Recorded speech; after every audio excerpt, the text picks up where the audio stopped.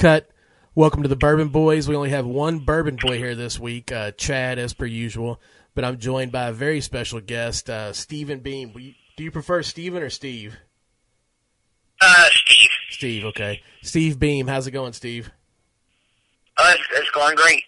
Finally stopped raining here. So. Yeah, I feel you on that, man. It's been snow up here in Wisconsin, but rain everywhere else, I think. So most of you all are going to recognize the name Beam. Steve runs Limestone Branch. Steve, can you tell us a little bit about your history as far as your family history? You're part of the Beam family. Yeah, so Jacob Beam came to Kentucky in 1792, and he started distilling, and he sold his first whiskey in 1795. And a lot of people are aware of that story, but what they don't realize is that Jacob had 3 grandsons who were all distillers and in the business, and that set 3 distinct lines to the Beam family tree. And you had Joseph, who was the oldest, and that was our line, and he actually stayed at the original distillery. We actually have the receipt where he bought his father's still when his father passed. So he stayed there, which was just a small farm distillery. Then David was the middle son, and that was Jim Beam. He was Jim Beam's father, and of course that line went on to become Jim Beam. And then the youngest, who was actually the most successful around turn of the century, was Jack. And Jack's distillery was a huge distillery just outside of Bardstown, and it was Early Times. Now, he died young, and Brown-Forman has owned Early Times since just after Prohibition. That's really interesting. The whole family tree is very interesting. The lineage is crazy, how deep it runs. So, more about yourself. Go ahead. Yeah, I was just going to say, and my mother's side were Damps, and they were pioneer distillers as well, equally as successful as the Beams. Oh, that's interesting. Before Prohibition, So 2 sides of the bourbon industry got together to produce you, huh? Yeah. So a little bit more about you personally. What did you do before you decided to open this distillery? Well, my degree was actually in landscape architecture. I had looked into something to do with distillery. I knew I didn't particularly want to be a chemist, which is what my dad told me I needed to be if I was to be in the distillery business. But that was not for me, I knew. But I looked at if they had anything for distillery classes or anything. At that time, they didn't. Yeah. It's fortunate for people now that they do, but at the time I didn't. And I had always had a interest in love of horticulture, and so my degree is actually in landscape architecture. I could actually tell that from being at your all's distillery before, driving past it. Y'all have a very beautiful landscape. No, thanks. So I think it's like the cobbler's kids' shoes, but So you we all do what we can. you've been open since 2010? Yes. Okay. And you all started out making moonshine, correct? Yeah, so we've always made a little bit of bourbon, but we primarily were selling moonshine early on, yes. And what was the name of that moonshine? Do you still... We had 2 different... We did a sugar shine, what we call sugar shine, and the brand was T.J. Pottinger, which was another local historic distiller. And then we also would go on to brand license the name Moon Pie, so we actually made a Moon Pie moonshine, which was interesting. I saw that when I was down in Nashville, I believe, and I did not have any idea that was produced by you until I saw it on the website. Yeah. We haven't produced that for a couple of years, but it was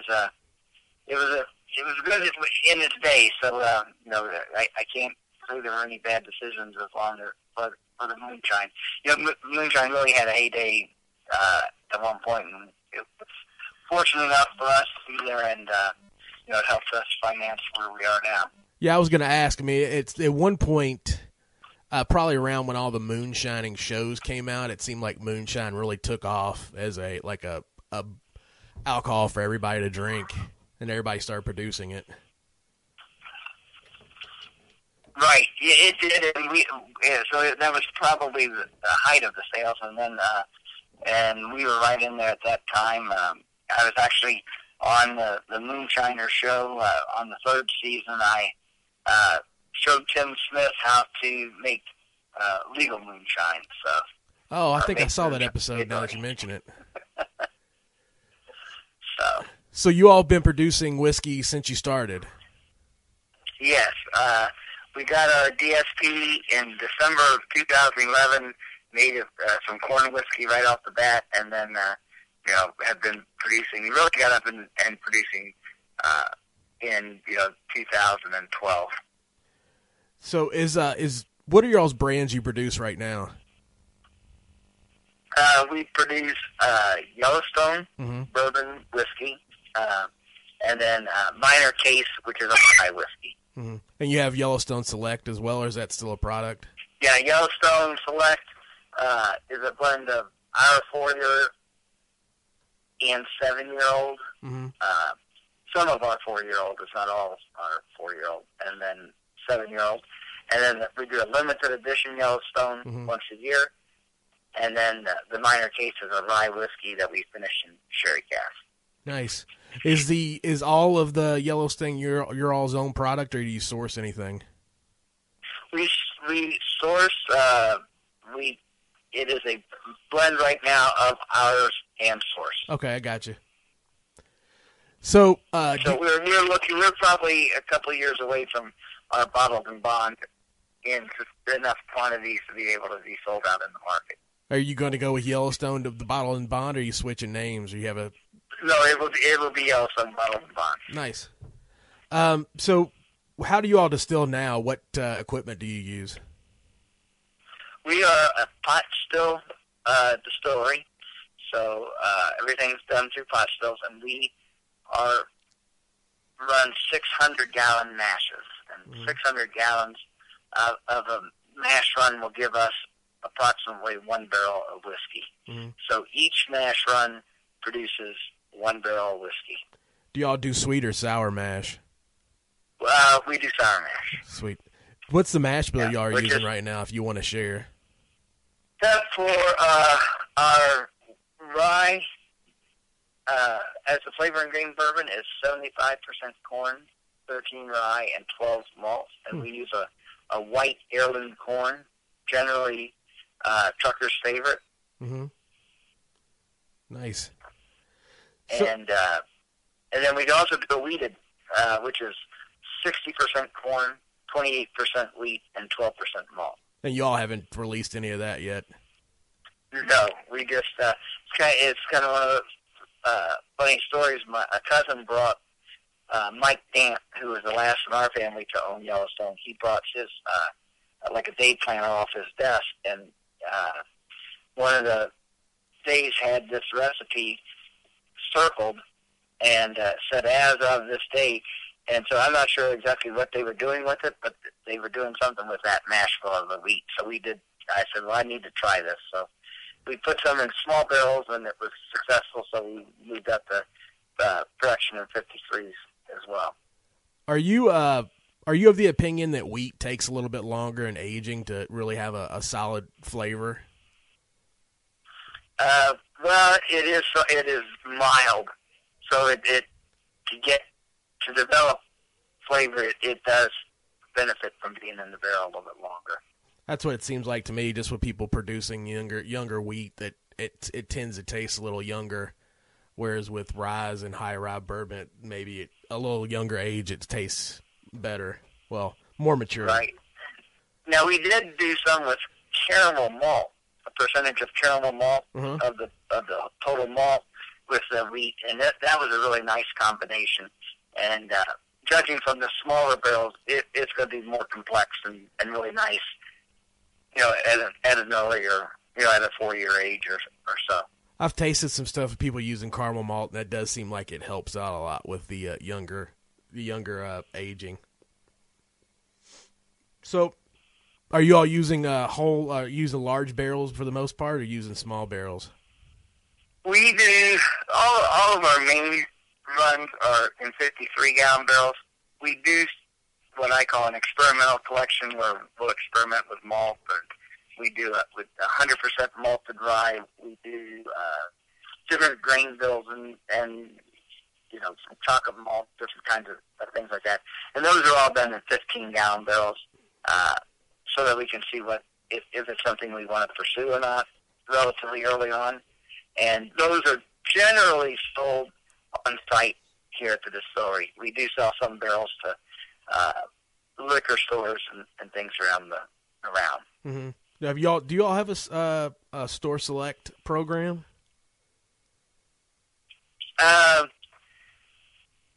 As far as the liquor stores coming in and buying it, it's very limited. Yeah, and it has been limited to Kentucky, and we've allowed a few to go out of state. But right now, they're just the 15-gallon barrels as well. Although we have some 53s that are going to start going out. But yeah, it's very limited. But yes, we are beginning to do that. Do you have distribution in all 50 states, or is it mostly in the Midwest? No, we have distribution in all 50 states and about a dozen countries. Nice. So, yeah, and that's why we're still blending the whiskeys with source. Well, I think pretty much most any craft distillery starting out is having to do that, at least to some extent. And you know what people fail to realize sometimes, there's really an art and skill to blending as well. Agreed. And getting things, to taste right. So it's not just, tossing a few barrels together and crossing your fingers. Yeah, especially when you're doing it on the scale that you all are when mass producing to serve 50 states. Right. So, are you all looking to do any expansion? We just put a new boiler and chiller system in, and we were making about a barrel a day before, and we've doubled our capacity, and now we can do about 2.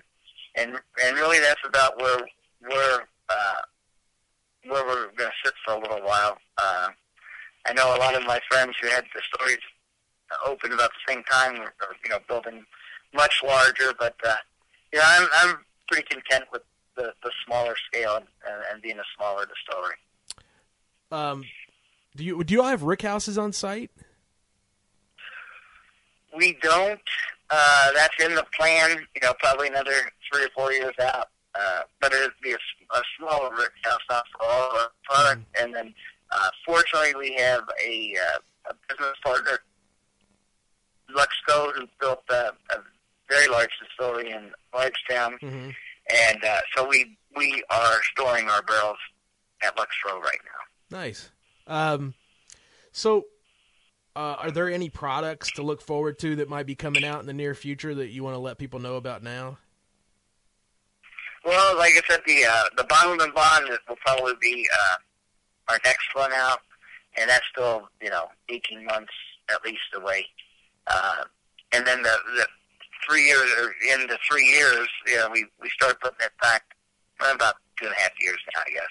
There'll be the wheated bourbon, and there may be some finished bourbons. I know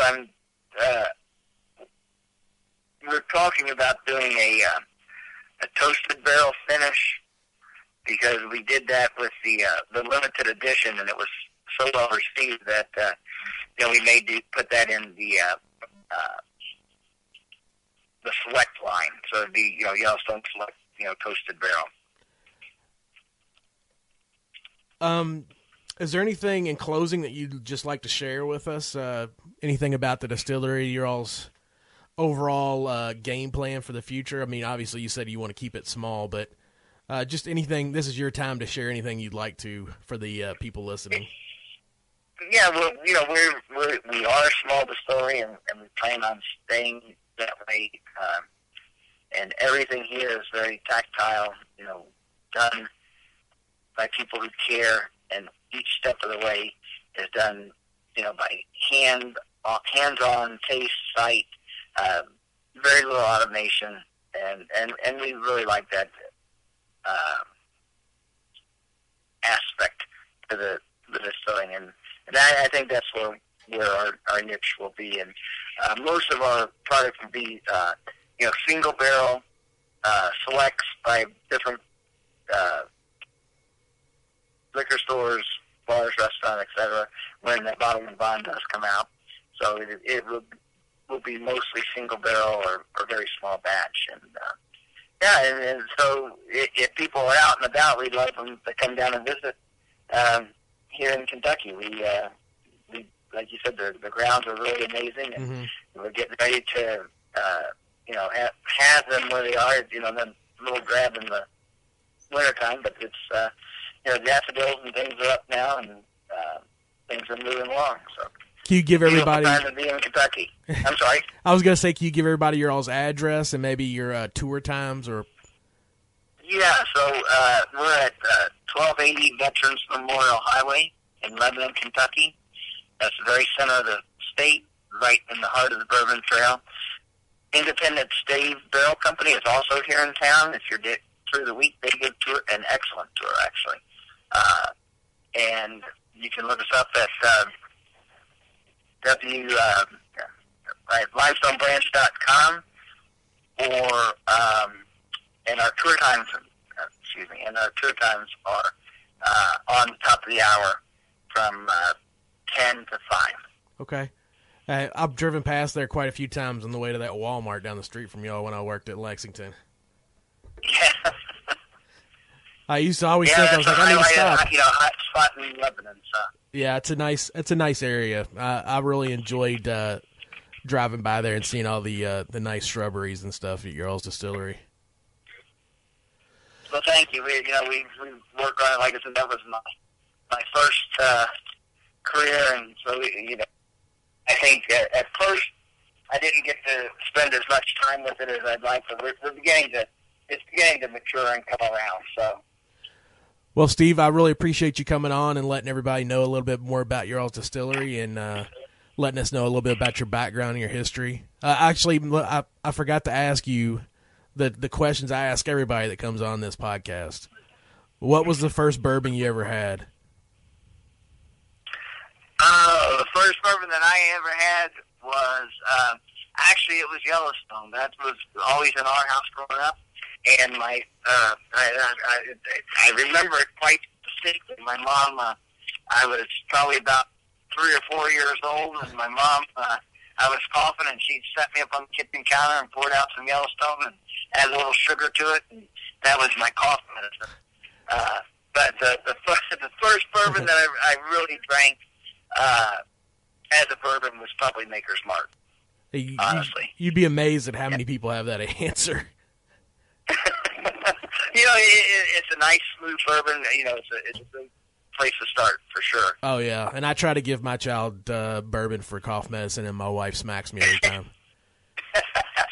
Yeah, that was our cough medicine, and my mom used to rub it on my little niece's teeth when she was, cutting her teeth. So yeah, it was kind of a catch-all around our house. I try to do that with my son too. I've got a 7-month-old and I got a 2-year-old. So the 7-month-old, I try to slip a little bourbon on his gums every once in a while.